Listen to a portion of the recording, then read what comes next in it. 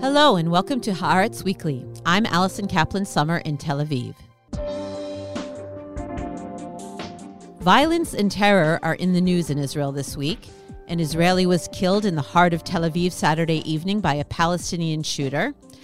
But the headlines have really been dominated by settler violence in the West Bank. 2 Israeli settlers were arrested for the killing of a 19-year-old Palestinian during clashes between armed settlers and residents of the central West Bank village of Burqa on Friday night. On Sunday, 5 Palestinians were arrested for their part in the incident, in which settlers were also wounded. This all leads us to ask, while Israel has been focused on the fight against the judicial overhaul and dreaming of peace with Saudi Arabia, what exactly has been going on in its own backyard, right beyond the Green Line? And how has Israel's most right-wing pro-settler government in history been dealing with it? Hagar Shazaf, our very own Haaretz West Bank correspondent, is here to fill us in and explain. Hi, Hagar. Welcome to the show. Hi. Let's begin with the settler violence. What exactly happened in Burqa on Friday night? Or maybe I should be asking you, what are the different versions of what happened in Burqa on Friday night? What we know for a fact is that there were clashes between settlers and Palestinians that occurred in agricultural land in Burqa. These are lands that are between 300 to 500 meters from the village's houses themselves. And they ended with a dead Palestinian who was shot dead by one of the settlers. And the main suspect in the shooting is currently hospitalized with severe injury to the head from a stone that was thrown at him. So these are the facts. The versions vary as how things exactly evolved. I was yesterday in Burqa and I spoke to multiple witnesses and to the victim's family. And what they say is that the event started around 6:30 p.m. on Friday. And according to the Palestinians, it started when a Palestinian shepherd was grazing in lands that are a bit farther. The settlers claim that it started with Palestinians attacking a settler shepherd, so that is a point that we are not sure of.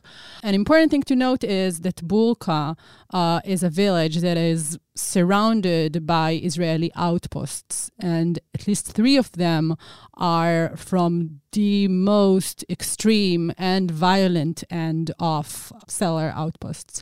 What Israelis call hilltop youth? What Israel calls hilltop youth, though, when you see the ages of the suspects, they are not youth. They are between 20 and 28. So according to the Palestinians, it started with a Palestinian who was grazing the land. Then settlers came and attacked them with stones. And the Palestinians basically reported back to a WhatsApp group of the village saying, settlers are here, come. Then more people came from both sides. And at the height of the event, there were a couple dozens of both Palestinians and settlers. I think numbers are around between 100 and 200 to each side. And one of the Palestinians who came to help, and according to him, tried to gather the sheep that were kind of scattered, came with a car. When he got out of the car, his car was set on fire by the settlers. I was there yesterday at the scene. The car is still there. He said he had his phone there as well. It was obviously burned down. And the whole scene got closer to the village. And the clashes and the events lasted for around an hour and a half or 2 hours around that time. And at about 8 p.m., a settler shot Qusay, who is the 19-year-old Palestinian who was killed. According to Palestinians, he was shot from a distance of between 20 meters to maybe 100 meters at most.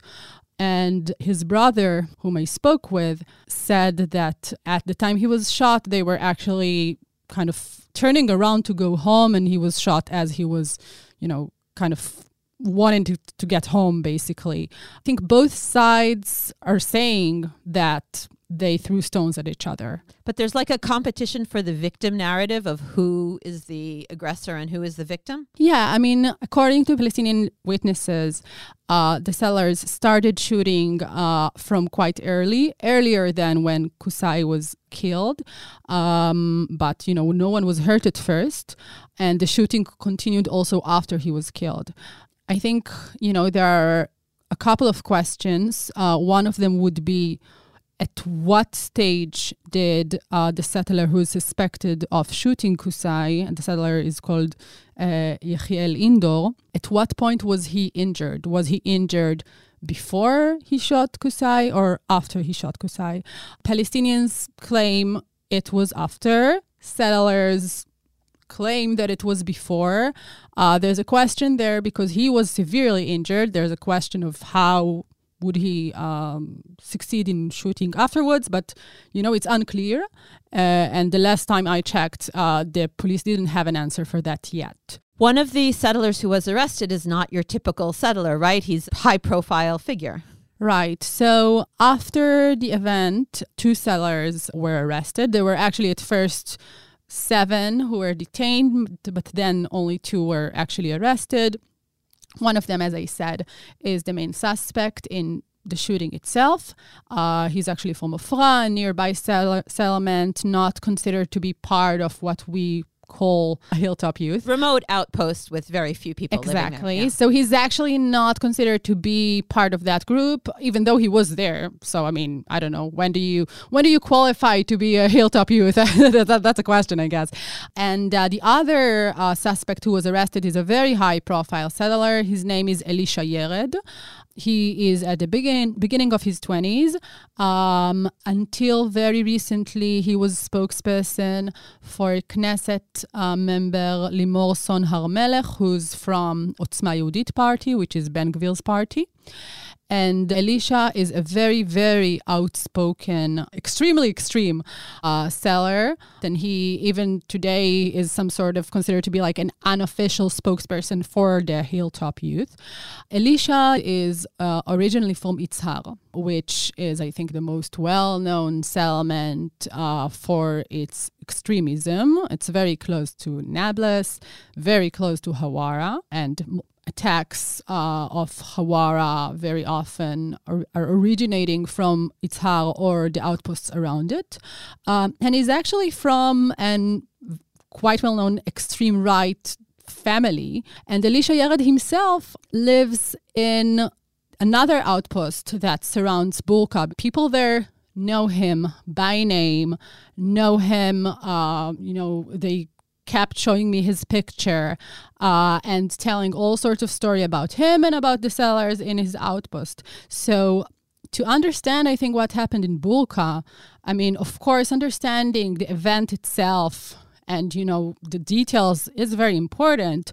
But I think it's important to understand that the outposts around it, the sellers who live there have very publicly, declared a war on the lands surrounding Burqa and the people of Burqa. Well, people are pointing to the fact that they were carrying, the petrol, the, flammable liquid with them. They're pointing out that this was on the eve of the Sabbath, which, why were they there? There are a lot of signs that point to a narrative of something more organized and planned than the other side. Yeah, I mean, when I was in Burqa yesterday, the number of stories that I heard of kind of similar incidents that didn't end up in a dead Palestinian, a killed Palestinian, but of the settlers cultivating private Palestinian land.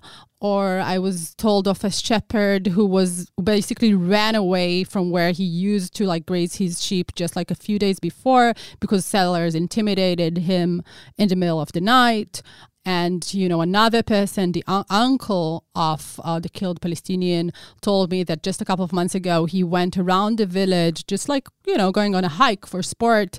And he claimed that Elisha came with a car and started basically intimidating him. So, it is important to talk about the specific incident, but it's within a context of, this village that is surrounded by outposts, and its private land is threatened again and again. So understanding the fact that it happened near the village in its agricultural land, and that you have outposts there that, their statement is that they are trying to take over land because they believe that all of the West Bank is, for the Jewish people. The sellers are now, both suspects are claiming self-defense. If you only look at the very specific question of, was it self-defense, wasn't it self-defense,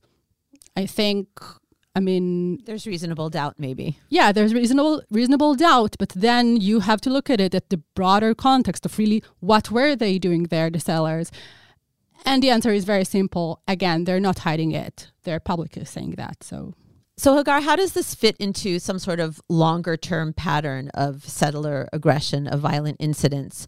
Over the winter and the spring, there were a string of highly publicized clashes, settler violence in Hawara, in a place called Turmas Aya, which got a lot of publicity in the U.S. because there were many U.S. citizens living there, dual Palestinian U.S. citizens, and a village called Safa. What was the aftermath of these previous incidents? Were any of these perpetrators arrested, charged? How is it following up there? And do you see what happened in Burqa now as just another link in the chain of this trend? So we had in recent months the attack on Hawara, which was larger in scale than anything I have seen before. I have been West Bank reporter for almost 4 years now. And, it was big in scale, and homes were burned, cars were burned, and the whole attack, took a number of hours, even though the military's, one of the military's headquarters is 5 minutes away from Hawara. It took the Israeli security forces a really long time to get there.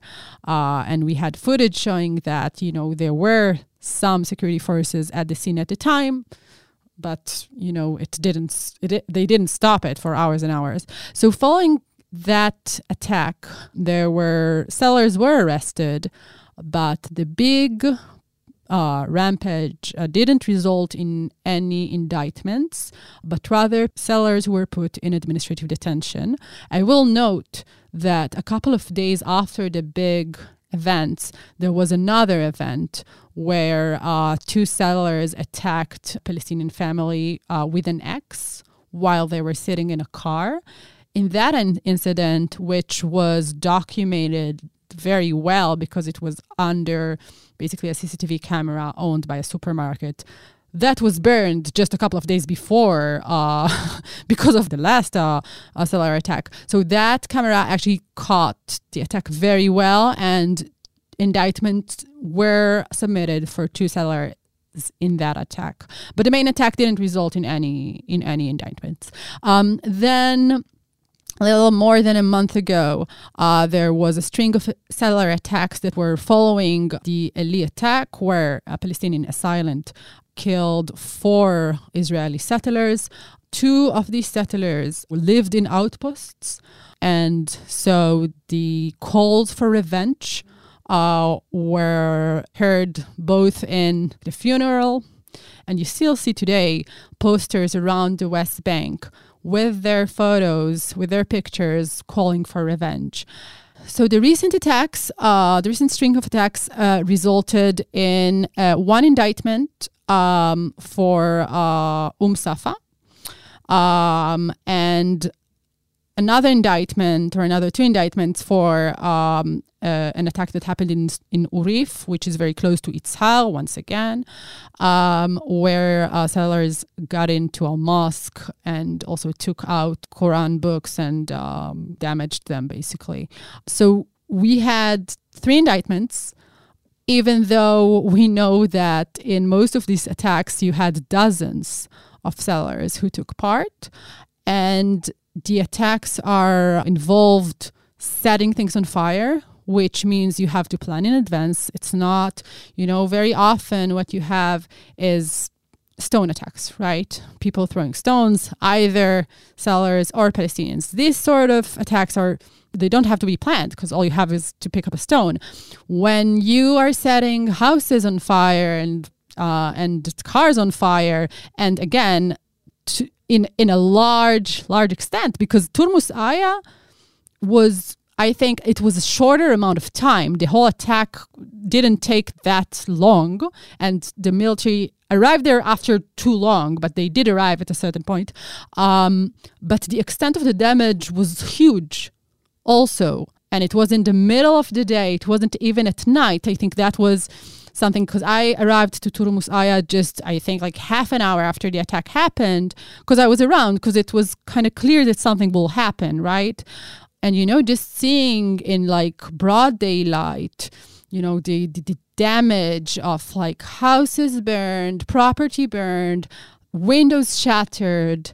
I mean, just to think about what it requires, daring, just the fact that they dare to go into a village in broad daylight, obviously not thinking or believing that there will be consequences. And this assessment proves itself.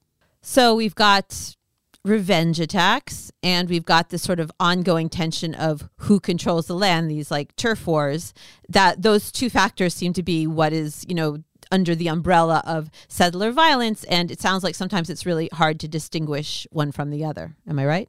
Right. I mean, maybe I use the term revenge attacks, but I think, when you're talking about the situation here, everything is a revenge. I mean, I think sometimes we call, settler attacks revenge, but then maybe the Palestinian assailant who, murdered the 4 settlers did it as a revenge for, something else. I mean, because so many Palestinians were killed by Israeli military in recent years. So, I mean, how can you distinguish the two things? Pivoting to our government, our current government, it includes senior ministers, including Itamar Ben-Gvir, who's in charge of national security, who not only condone aggression by the settlers, but have participated in similar, if not exact, behaviors in the past. Ben-Gvir said yesterday that anyone who defends himself from stone throwing should receive a commendation. He's talking about these settlers who were charged. He has a right-hand man called Hanamel Dorfman, who's also very associated with extreme settler activity.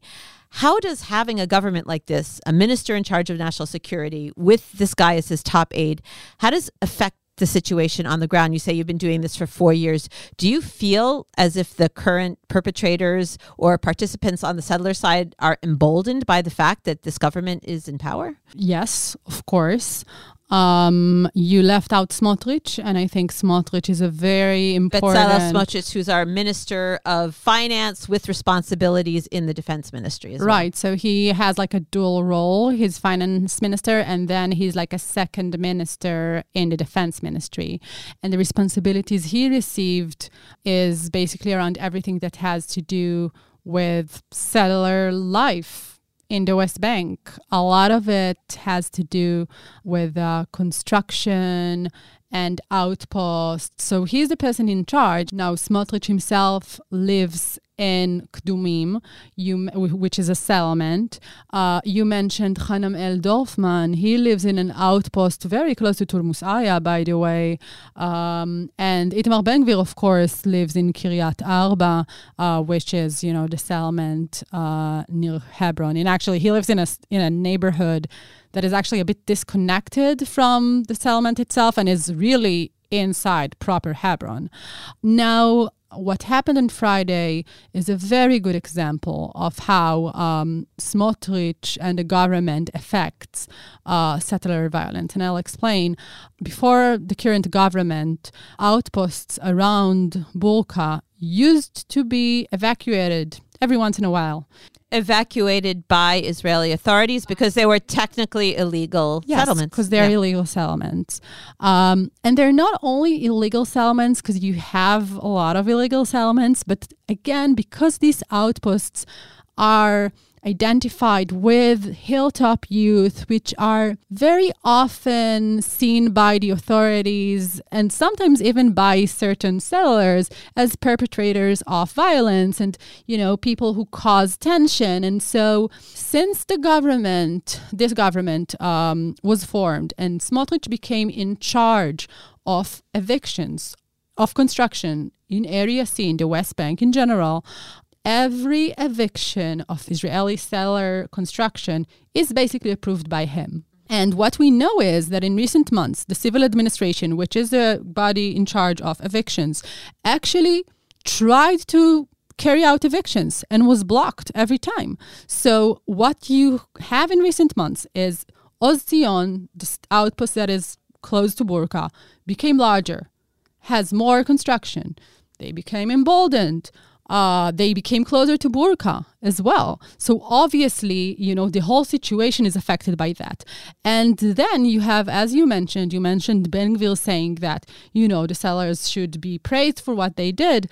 I mean, you're the minister who's in charge of the police. The investigation is still ongoing. And another point, when Safa attack happened, in quite an unusual step, I would say, the regional commander of the area, we call him Achat Binyamin, actually came to the closest settlement afterward that same evening and kind of conducted a checkpoint there in order to try and detain suspects. That's a very unusual step. And then very shortly after, you had Smotrich, Ben Gvir, Son Harmelech, basically saying that there was a siege on the settlement and that, shouldn't be done, etc., etc. No, there was no siege on the settlement. There was basically a very, very temporary checkpoint trying to detain suspects.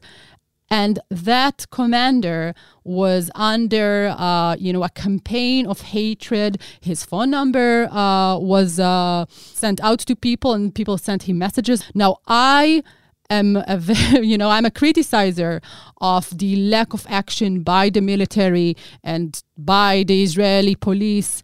I don't think that they have motivation to, or that they think really that they should investigate these things. But then you have one commander who's doing this thing, and he has basically all of the establishment against him. It sends a very clear message that he shouldn't be doing that. So yeah, it affects very much. Before this wave of violence, the focus, which I want to talk about briefly, was on a settlement called Chomesh, which was affected by the disengagement law, which was passed in the Knesset under this government, which basically paves the way for the reestablishment of settlements that were evacuated in 2005 as part of Ariel Sharon's disengagement plan. Where does Chomesh stand right now? What happened during this government is really that basically they started canceling the disengagement, right? The disengagement, like you said, in an event in 2005 when Israeli settlers were evicted from the Gaza Strip. But also there were a couple of settlements in the northern West Bank that were evicted as well. This was actually because of a promise that the Israelis made to the American administration. That it's a promise that Sharon made to the American administration. And that's why they were evacuated. They were evacuated, but also a law was set in place saying basically that Israelis are not allowed to enter the areas from which the settlements were evicted. This law was changed in this government. And by the way, Limor Son Harmelech, she was actually a resident of Chomesh before the disengagement and, was very active in kind of, canceling basically this law. Chomesh was built on private Palestinian land, owned by sellers from the near village, which is called Burqa as well. Not the same Burqa. There are two Burqas. Burqa from the Friday attack is near Ramallah. This one is near Nablus. So residents of Burqa actually submitted years ago, I think it was in 2019, a petition to the High Court basically saying, okay, the disengagement happened, but there is still an outpost because very quickly after the disengagement happened, settlers came back there and they set up this outpost on the private land, which they call a yeshiva because they still learn it's a yeshiva. So, the Palestinians submitted a petition saying, it was evicted, but we can't access our lands because there is an outpost there. And this petition was ongoing, and I have been following it for, a couple of years now. And until very recently, it seemed like it had like a good chance because, private lands, there's construction there, there's a law in place. it made sense for it to be successful, actually. But then this government was formed, and what they started quickly doing is trying to change the situation on the ground so the petition won't stand a chance. And again, I will have to say, it's true that the situation now changed, but the outpost has been there for years and years, while Israeli authorities every few months did evict there until the murder of Yehuda Dimentman, who's a seller, who was a student in the yeshiva. I think it was about 2 years ago. Then Benny Gantz, who was the defense minister, actually stopped evicting. But anyway, what they did is first change the law so that legally Israelis can enter these areas. And it's not only Chomesh, but the other settlements that were evicted as well. And then the next thing they did, because that wasn't enough, because the outpost was still on private Palestinian land, what they did was, so Chomesh is on a hill, and most of the hill is private Palestinian land. But within that hill, there are like 4 plots that are public land, what sellers, Israelis called state land. So what they started doing one day was basically, they started working the land to prepare it. And we knew that because I received like videos from residents of Bulka saying, there's like tractors here, like what's happening. And what we understood happened was that the military actually didn't want to let these buggers and tractors in because it's illegal. Construction work isn't allowed and it wasn't authorized. But then they received a lot of pressure, the military, from Bezalel Smotrich and from the defense minister, Yoav Gallant.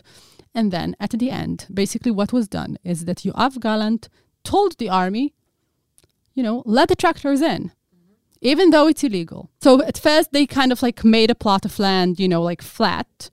And then in the middle of one night, they got in caravans and basically moved the outpost from the private land into public land. In order to get a caravans in, they needed a permission. Again, the military commanders at first didn't want to give it because it's illegal. So politicians gave an order to the army to enable illegal actions. You could look at the past and say Israel has been, at best, turning a blind eye, and I'm being very generous, to a lot of illegal activity in the West Bank. But it's one thing when it's under the table. Now we are at a stage where it's all out in the open. It's even declared to the High Court. And then what happened was now the outpost, it's still illegal, but it's in, process to legalize. It has started. And how many people are living there? Just a few, at most 40.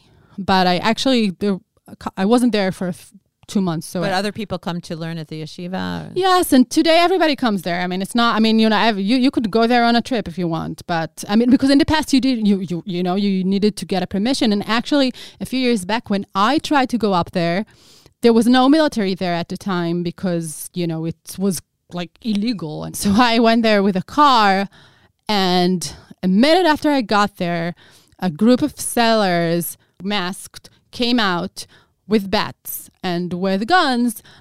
You didn't feel welcome. Well, when I got out, they saw I was a blonde Jewish woman. Then they actually said, it's fine, she's Jewish. It's fine, she's Jewish. And then I was like, okay. Then in court, the state goes and says to the court that Palestinians shouldn't have a problem accessing their land. How can they claim that? The most recent thing, and I know it's a long story because it's the West Bank, everything is complicated.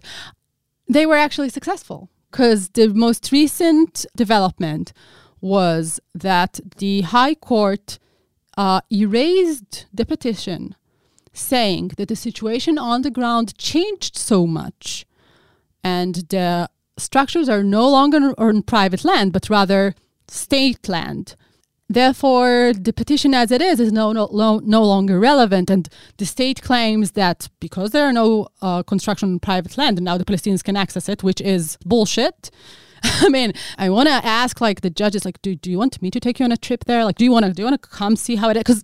Because sometimes like you sit at courts and, you see the state making all of these statements and you're like, if only the judges would have gone on the trip, and now it's even legal, they would see that it's impossible for Palestinians to go there. It's not, it's impossible. And they will never be able to access their land, because now what will happen is it's still considered an outpost, but because it's on state land, legalizing will happen. And what we know happens is when a settlement, when there's a settlement and around it there's private Palestinian land, Palestinians are not allowed to go there.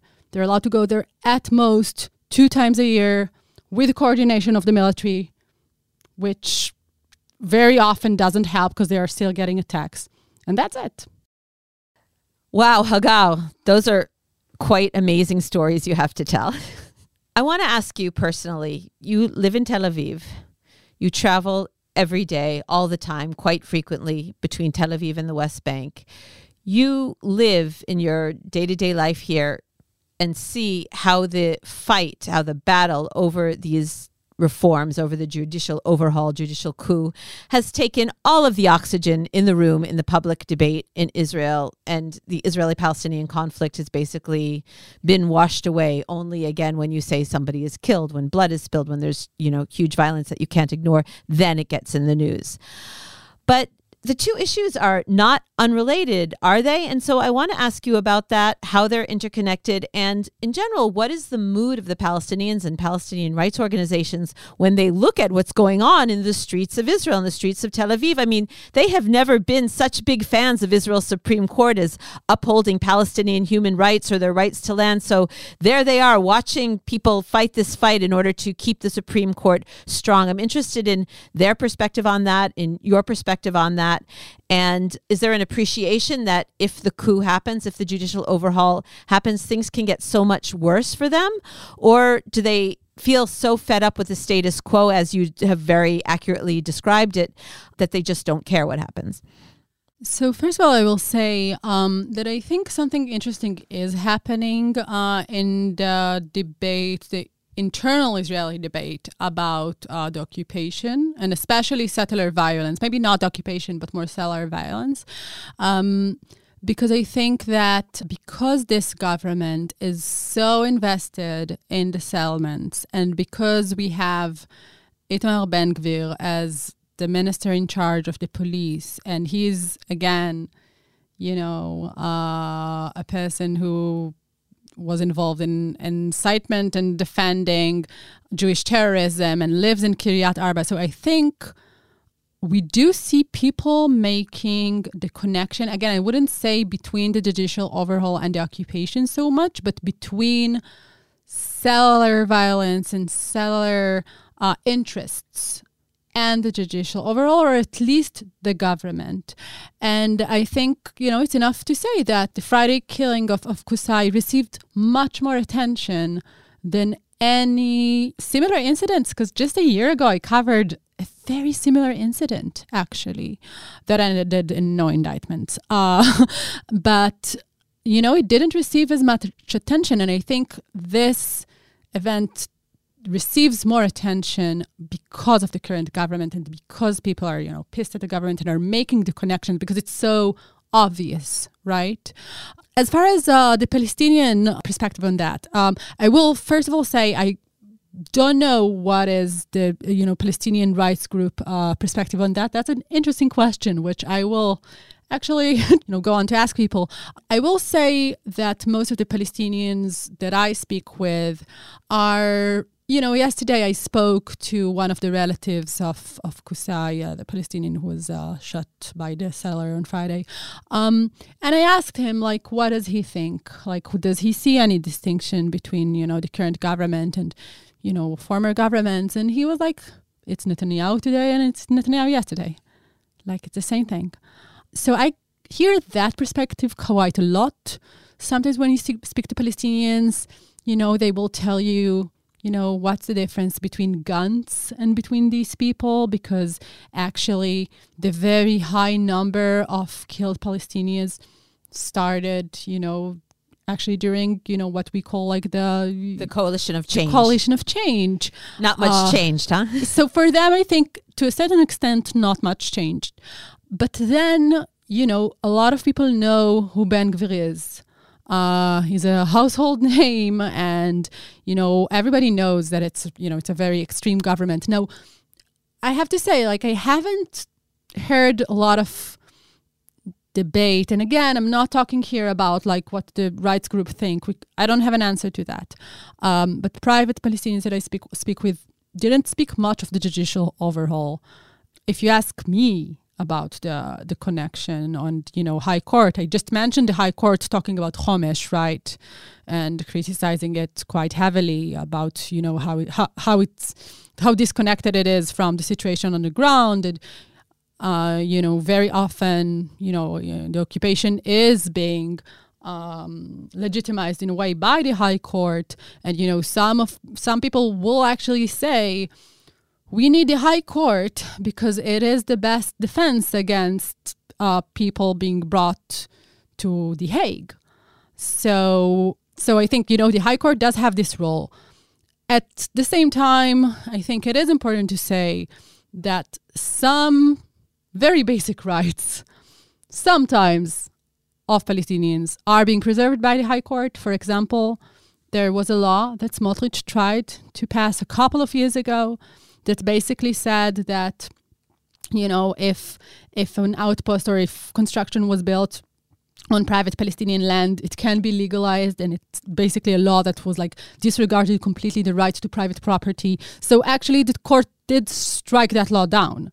So of course, when you ask Smotrich or the seller organizations, when talking about why the High Court should change, they will, name this law, the fact that they strike this law down because it makes legalizing outposts difficult/impossible. And they will name, certain decisions to evict settlers that were built on private land. So of course, the occupation is a motivation behind the judicial overhaul. That's not a secret. Again, all you need to do is look at the ads that are being, published on the seller newspaper Makor Rishon.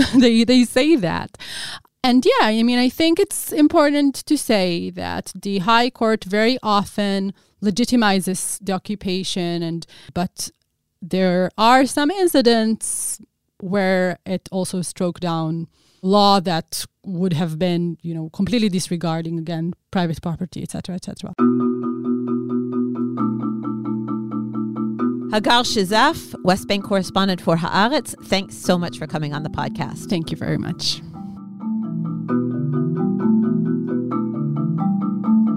And that wraps things up for Haaretz Weekly. Thanks to Hagar Shizaf. Thanks to my producer and editor, Nahara Malkin.